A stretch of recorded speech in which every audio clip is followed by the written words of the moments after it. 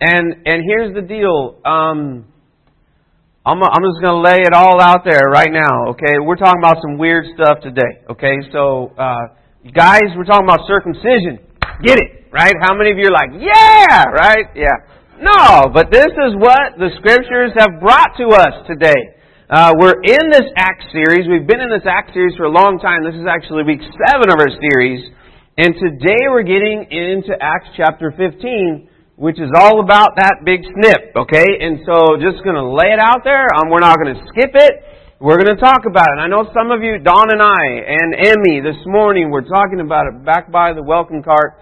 And in walks Jenny, and I'm like, you are walking in on the worst conversation possible in church. And she just took it to another level of worse. So it was really cool. So hopefully you guys will not kill me or whatever later. But this is the Scripture, so we're going to look at it. We're not going to shy away from that kind of stuff. But anyway, we're going to continue in our series today. This is week 7, like I said, of our Messenger series. And I see some new faces here, and so I want to just kind of give you the concept of where we've been so far. We've been working through the book of Acts. And we started out in an Acts series, and now we're in kind of like a series looking at Paul's life. We're 12, 13, 15 weeks in or so.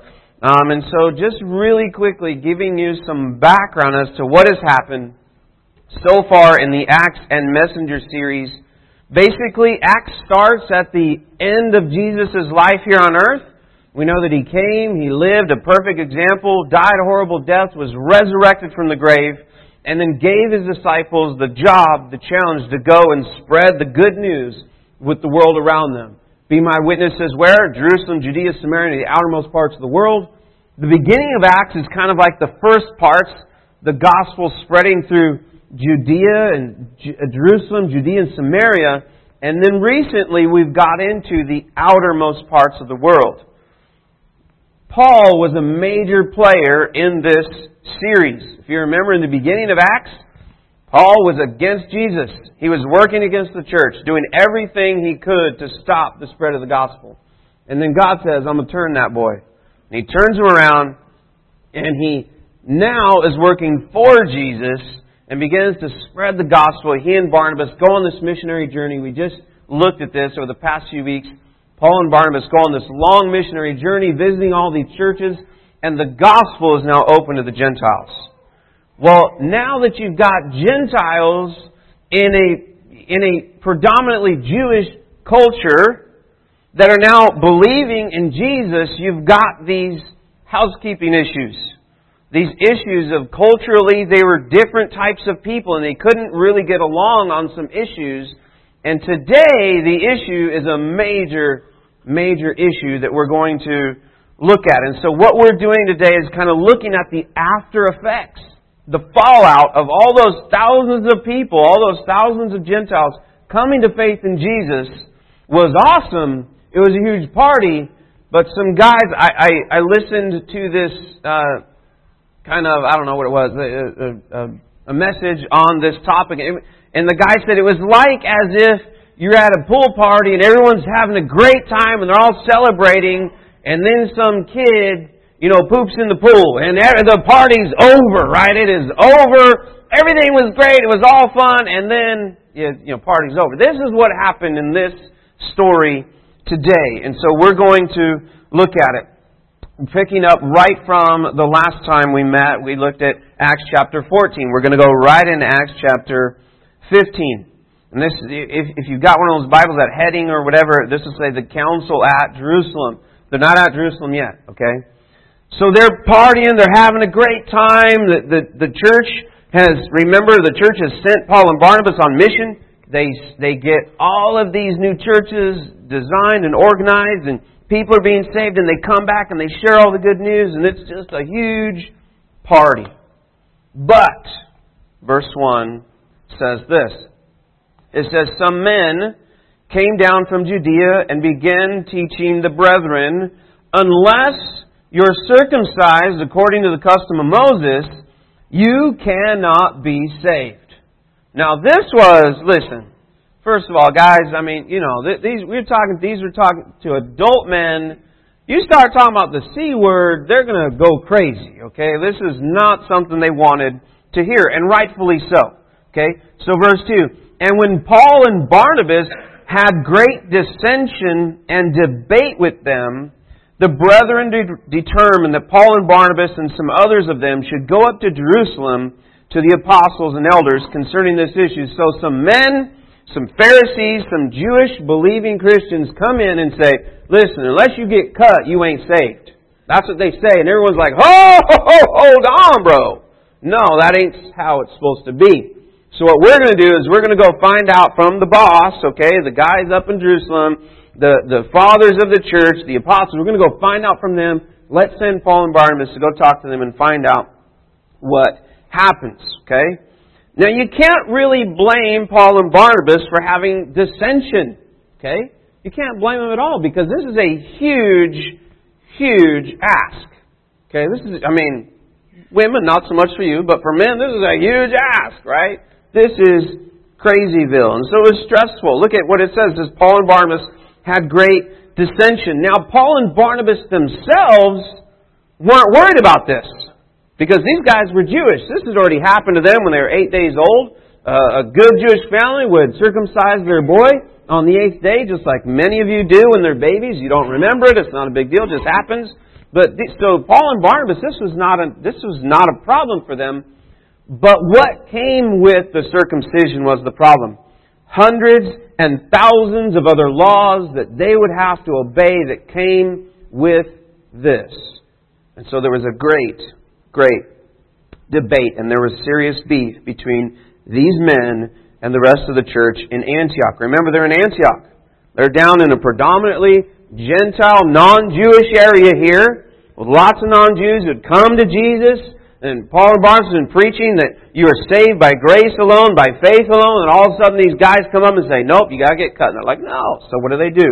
They send some people. Verse 3, therefore, being sent on their way by the church, they were passing through both Phoenicia and Samaria, describing in detail the conversion of the Gentiles, and were bringing great joy to all the brethren. This is a party. This is like a tour. This is one of those tours where your team wins the Super Bowl or the World Series and there's a parade for them right in the city. That's what this was.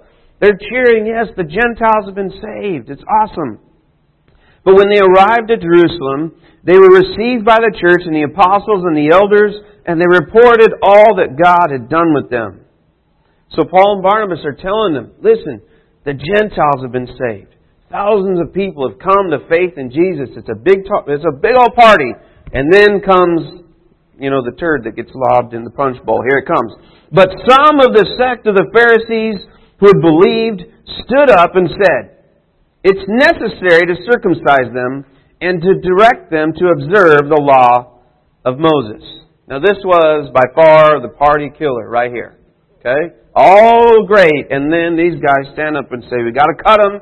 And they need to start obeying the law of Moses. So God's doing all these great things, and then hush, right? Look at what it says there. It says it's necessary to circumcise them and to direct them to observe the law of Moses. Now that first word, circumcise, the guys are already going to cringe, already going to, no way, it's not going to happen. I can't do it. There's no way. No way. But that's not the worst of it. That is, as horrible as that would be, guys, that is not the worst of the situation. The worst of the situation is to have to obey the laws of Moses. Now, what are the laws of Moses? How many laws of Moses do you know? We know how many? 10 Commandments, okay. The Pharisees were talking about hundreds and thousands of other laws that they had interpreted based off of those 10 Commandments. So they're talking about, listen, this is a jealous response. Have you ever had something going great in your life and everything's great, right? Everything's great, it's going good, God's blessing it, and then someone who's jealous comes and tries to ruin it. This is what's happening here. This is solely based out of jealousy. These Jewish Pharisees have lost control. Because how it used to be is you used to know you were saved. You used to know you were okay. You used to know that you were right with God if you were doing all the stuff that they said you ought to do. And you were obeying all these things, and you went to them, and you offered to them, and you did all these things. And now, they were no longer necessary. So they're jealous. They've lost control. They're losing their income. They're losing all of this stuff. And so they say, no, you can't be saved unless you obey these laws that we're in control of, that we're in charge of. And so this thing happens, and they say, you need to obey these laws. Now, why do we get from 10 to thousands? How do you get from 10 to thousands of laws? That's the question. I mean, God didn't write thousands and thousands and thousands of laws. Just take, for instance, you guys know the Ten Commandments. You know, you shall know the gods before me. Don't worship idols. Keep the Sabbath holy. Honor your father and your mother. Don't steal. Don't murder. Don't commit adultery. All those ones.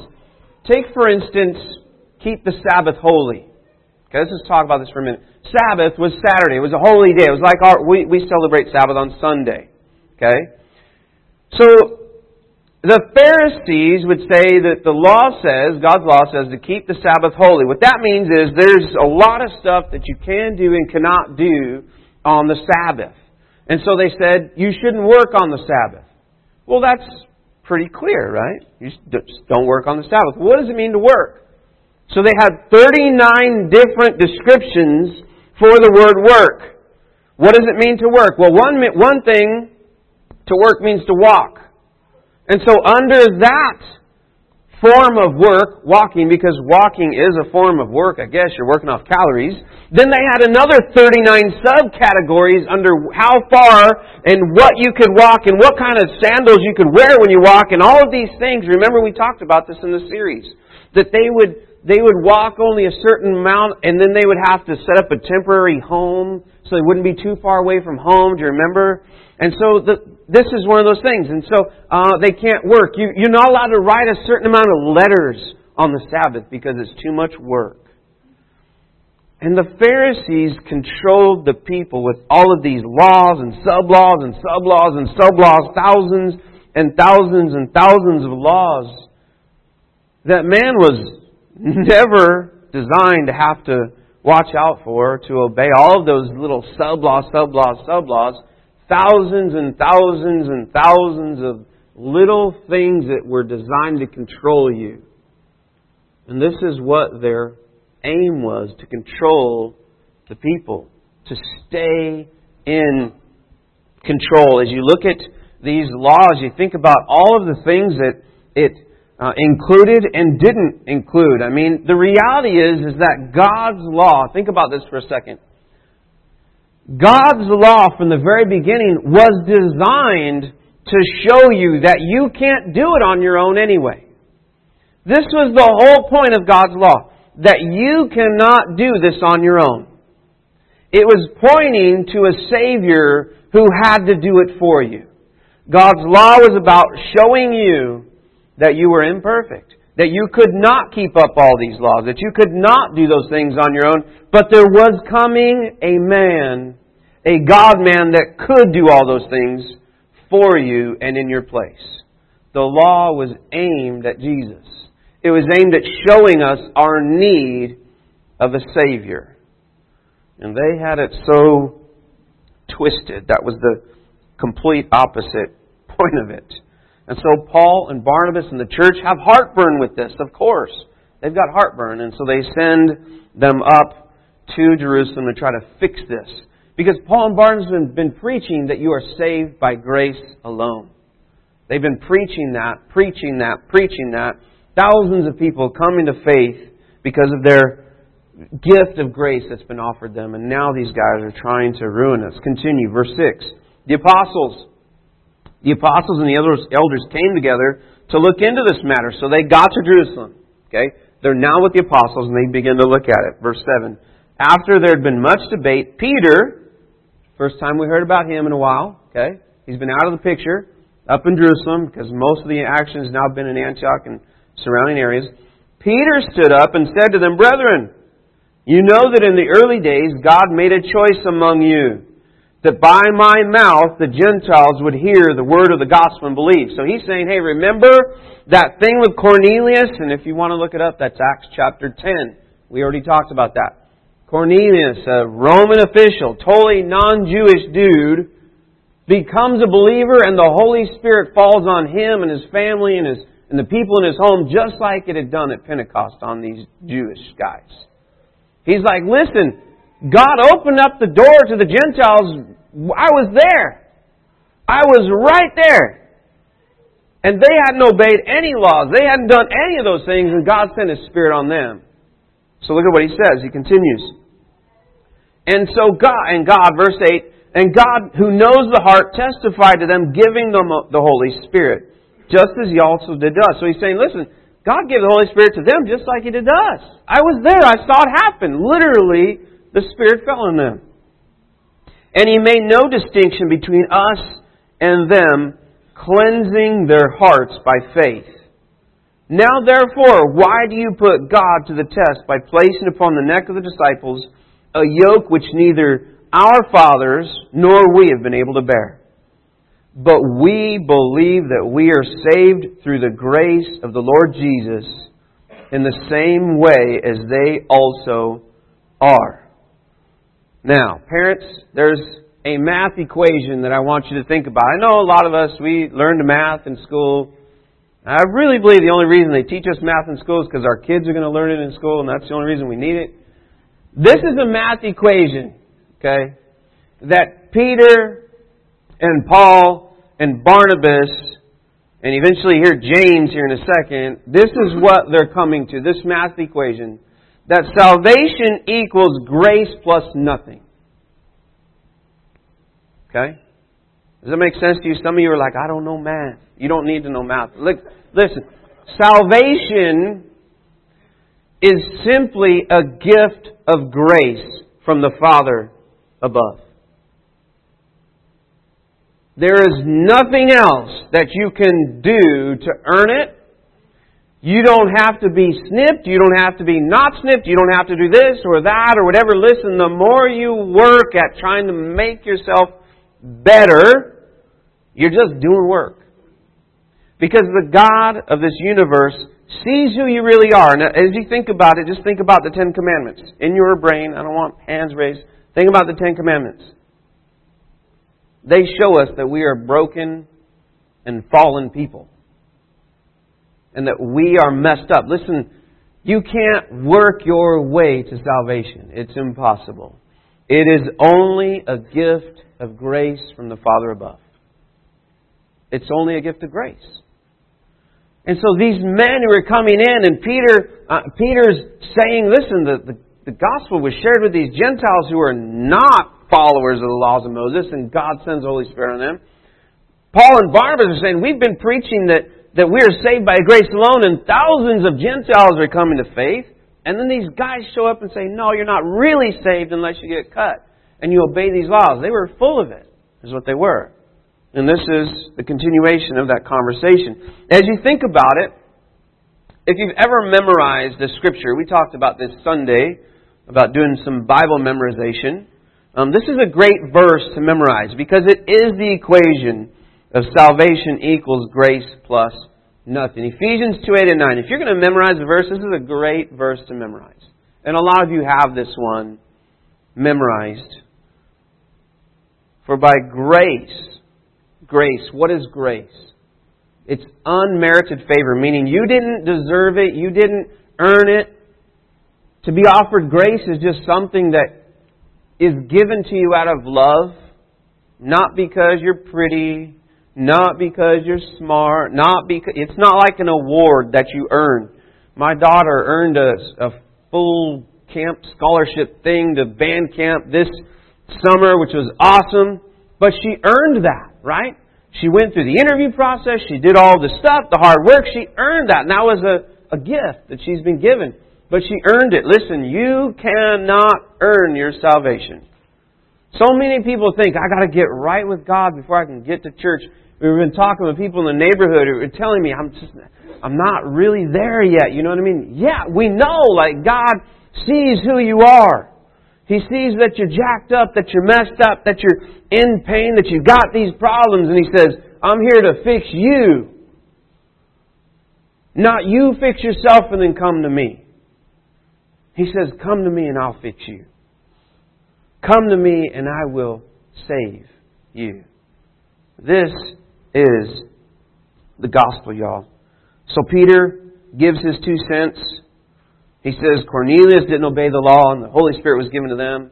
Then Paul and Barnabas stand up and they give their 2 cents. Verse 12 says, all the people kept silent and they were listening to Paul and Barnabas as they were relating what signs and wonders God had done through them among the Gentiles. So they're giving them practical evidence. Listen, we're seeing miracles happen with the Gentiles. We're seeing people come to faith in the Gentiles. And listen, what Peter's saying is true. We've got, a year or two worth of evidence that you don't have to be cut to be saved. So they're giving very practical evidence.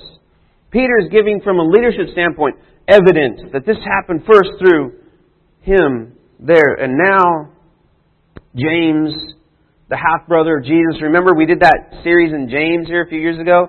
This is the guy. Okay, this was Jesus' half-brother. Who, remember, in the Gospels, James doesn't believe that his half-brother Jesus is the Messiah. He's like, dude, you're crazy, right? And then he raises from the dead and he's like, oops, my bad, right? He's like, whoa, old boy's raising from the grave. He actually is who he says he was. And somehow he's become the leader of authority here in the church in Jerusalem. Says James stands up and gives his 2 cents on the subject. Verse 13, just continuing through the chapter. After they'd stopped speaking, James answered and said, brethren, listen to me. Simeon, that's Peter, has related how God first concerned Himself about taking from among the Gentiles a people for His name. With this, the words of the prophets agree, just as is written. And so what James is doing here, he's speaking from authority, and he's about to say, listen, God already told us this was going to happen. He's saying, God already told us long ago that this was going to happen. And he quotes Amos chapter 9, verse 11 and 12. He's referencing these Old Testament prophets. Look at what he says. Verse 16. And this is the prophecy that he mentions from the Old Testament. After these things I will return, and I will rebuild the tabernacle of David, which had fallen.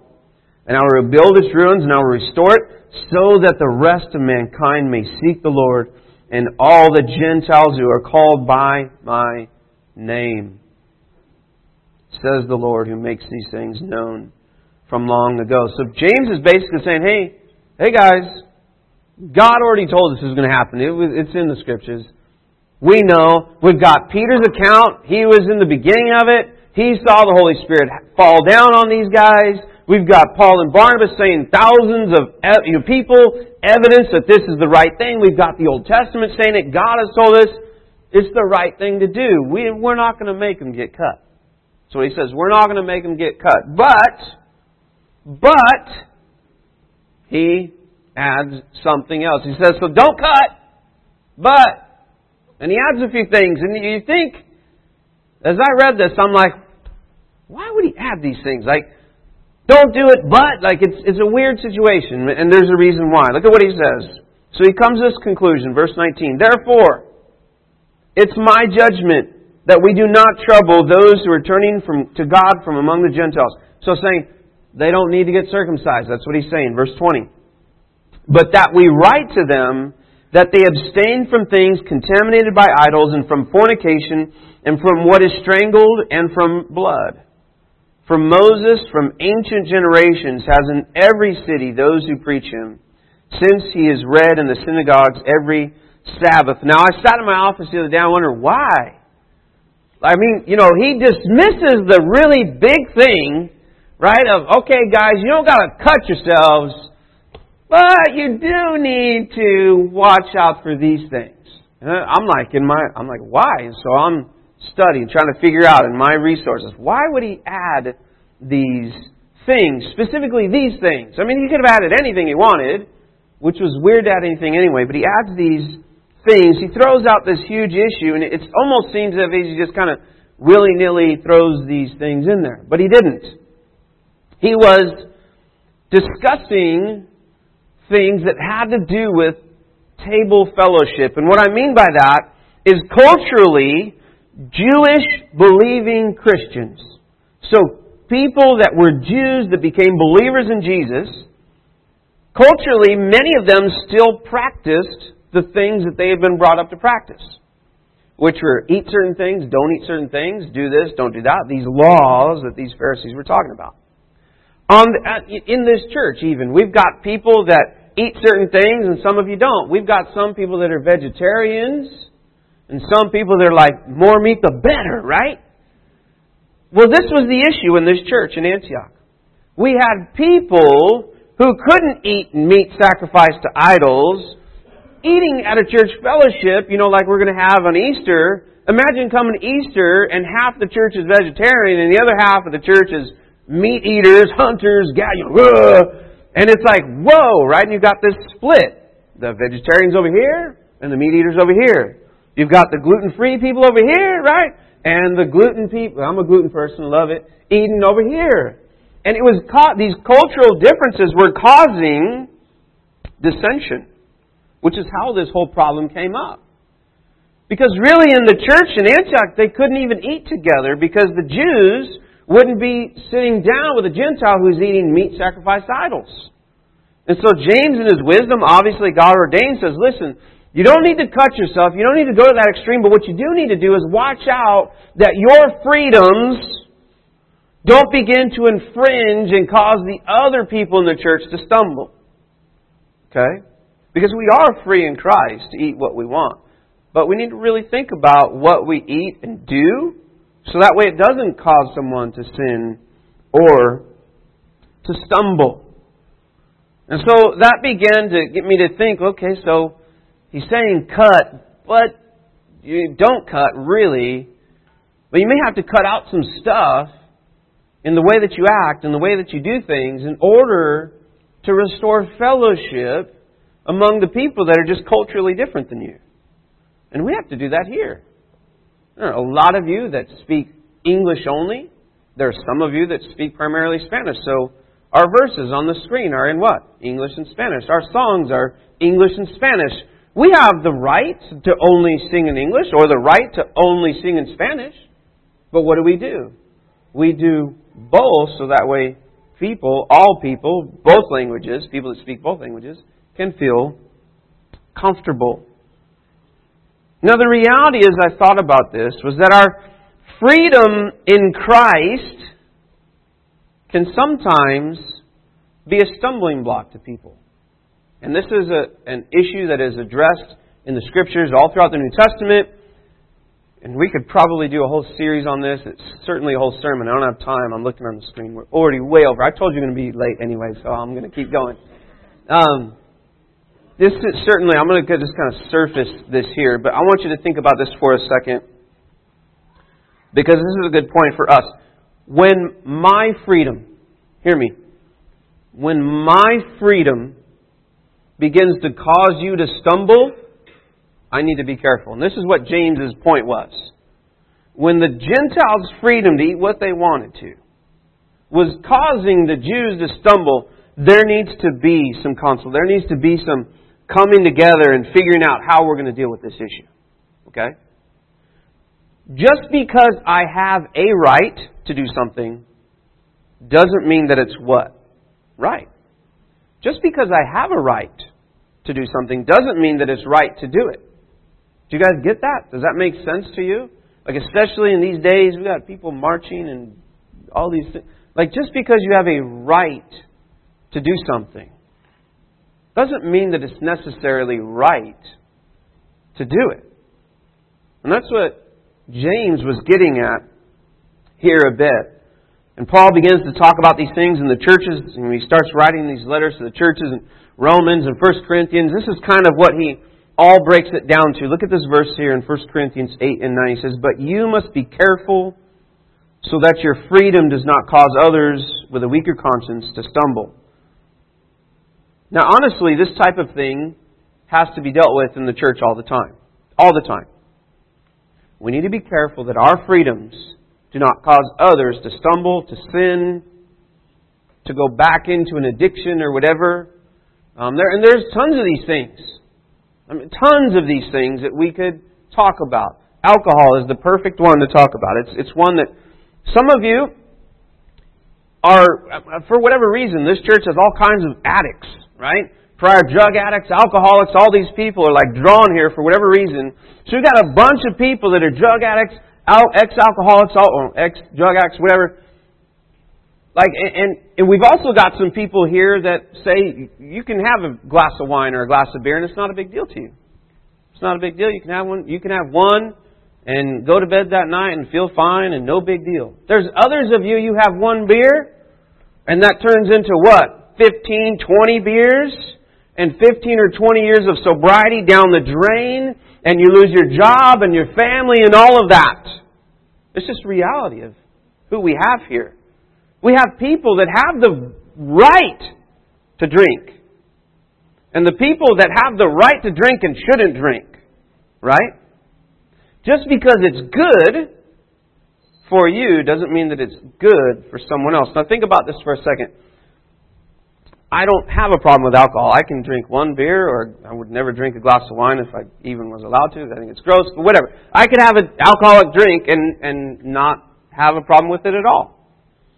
But if I'm with one of you, I'm not going to point fingers, okay, because I know a lot of you have a problem with alcohol and drugs. If I'm with you, and I know that you have a problem with alcohol or drugs, what am I doing when I have a drink in front of you? I'm causing you to what? Stumble. And this is really what James is getting at in the church. He's like, listen, you may have a right to do it, but it doesn't make it right. Think about, this is another example. How many of you have been out to lunch with a friend who's on a diet and you're not? Oh, come on now. Right? Yeah, we went the other day, Marcia and I went to lunch the other day. He ordered a salad and I ordered a big old burger thing. I don't even know what it was. But listen, this is like when you're out with your friend. And I'm not saying if you're by yourself or with your wife, you shouldn't order the killer cake at the Garden Cafe, right? Because that stuff is legit, right? But imagine being with your best friend who's really trying to cut weight and, you know, is trying to like cut out the sweets and you're having a great conversation, everything's good. And, you know, the waitress is like, can I bring the bill? And you're like, oh, give me the killer cake. And you're just like eating it. Yeah. And your friend is sitting across from you like, you know what I mean? Like, oh. Are you that type of person that's like licking the spoon? Because if that's you, you're evil, right? And we all know that. Listen, if you're by yourself or with people that aren't on a diet, get 6 cakes. I don't even care, right? Like, get it, all of it, because that's what I do. Right? I love it. But if you're with someone that's struggling with that thing, whatever that thing is, hold back. So that way you're not making them stumble. We cannot, should not, will not be the reason that someone falls into sin. Okay? We cannot be that. And that's what James is getting at here in this specific topic. Now this topic keeps coming up. It keeps coming up and Paul has to keep addressing it time and time and time again. But let's not let our right become something that we hold higher than we care for our friends. Do you know what I mean? Like, let's not let our freedoms be something that we hold on to so tight that we don't care how they affect the other people around us. If you're with your friends, you want to eat chocolate cake, and they all love chocolate cake, and they're not on a diet, then get after it. But if you're not, then let's watch out. And that's what James is saying to them. Oh my gosh, I don't even know where we're at. Where are we at? Verse, what? 22. Here we go. Then it seemed good, so he makes this decision. James does. Then it seemed good for the apostles and the elders and the whole church to choose men from among them to send to Antioch with Paul and Barnabas, Judas called Barsabbas, and Silas, leading men from the brethren. So the Jerusalem council is like, hey, we've made this decision. Now we need to send some guys back to Antioch to be sure that our message is heard. Because we want to make sure that the church at Antioch doesn't just think, Paul and Barnabas went in the parking lot of a Circle K and just filled this stuff out and then came on back. You know, they got Uber back. This didn't happen. This really actually happened up here. So here's the letter. The letter basically, I'm going to kind of skip it because we're already over. The letter basically says you don't need to cut yourselves, but watch out for these three things. Okay, don't cut yourselves. Those guys that came to your church were not part of us. Don't cut yourselves, but watch out for each other. And here it goes, verse 30. We'll end here. So when they were sent their way, they went down to Antioch, and having gathered the congregation together, they delivered the letter. And when they had read it, they rejoiced because of encouragement. Can you imagine the men receiving this letter? Yes! I mean, we're talking joyful encouragement, right? Joyful encouragement. And Judas and Silas, these are the guys from Jerusalem, also being prophets themselves, encouraged and strengthened the brethren with a lengthy message. Today's a lengthy message. Here we go, verse 33. After they had spent time there, they were sent away from the brethren in peace to those who had sent them. So Judas and Silas had come down from Jerusalem with Paul and Barnabas, and then they go, okay, thanks for the letter. See you later. Well, one of them decides to stay. But it seemed good to Silas to remain there. But Paul and Barnabas stayed in Antioch, teaching and preaching with many others also the word of the Lord. So everything's fixed. It's all good. Everything's great. We're back on the same page. And Silas likes Antioch so much, he decides to stay and eventually becomes Paul's traveling partner and goes on these mission trips and all this stuff. He's a big player in the rest of the New Testament. So, what do we learn? I know we're already over time, but what do we learn from this? What do we learn from Acts chapter 15? I think we learned a few things. Number one, salvation is by grace alone and nothing else. Salvation comes because of grace alone, meaning the Father in heaven loves you so much that He decided to send His Son to save you. Not because you wore certain underwear or knew the handshake or did all these cool things or read enough Bible verses or gone to church all your life or any of those things. We are saved by grace alone. By grace alone. You cannot earn salvation. Obedience is not a prerequisite to be saved. I was just talking with this lady at Bernice's house the other day, talking about obedience, that's just struggling. And I said, listen, obedience, you don't have to obey God before you trust in Him. You trust in Him and then He gives you the Holy Spirit in order to obey Him. A lot of people get the cart before the horse thing. They think, I got to fix up my life before I can come to God. And God's like, no, dude, I'm going to save you and I'm going to fix your life. And people get that all mixed up, and I understand why, but it's a horrible, horrible tragedy. God sees the real you and loves you. Number two, the last thing we'll talk about is this whole thing. Freedom and rights and responsibility. We need to be careful that our freedom isn't going to hurt someone else. We need to be careful that our freedom doesn't hinder someone else's Christian walk. Okay? So if you're someone with a weaker conscience, you're with someone that can't do the things that you do, then just hold back. And as a believer in Christ, we're called to hold back. In fact, we're called to give up our rights. Just like Jesus did. Look at this verse. He gave up all of His rights. I mean, Jesus had the rights of the universe. Residing in heaven, being worshipped and adored, and He gave up those rights and became a human and died a horrible death that you should have died. He gave up all of His rights so that people could come to Him. We know what real love is. 1 John 3:16. Because Jesus gave up His life for us, so we ought to also give up our lives to our brothers and sisters. We need to do that same thing. When there's one of those instances where, like, should I do it? Should I not do it? Who am I with? Think about who you're with. Is this going to help them or hurt them? Oh, it's going to hurt them maybe. If there's even a possibility of it hurting them, then just don't do it. Just hold back. God's not saying you can never do that. Just be careful of who you do that with. You need to do that to be good followers of Jesus. That's what He did for us. Now,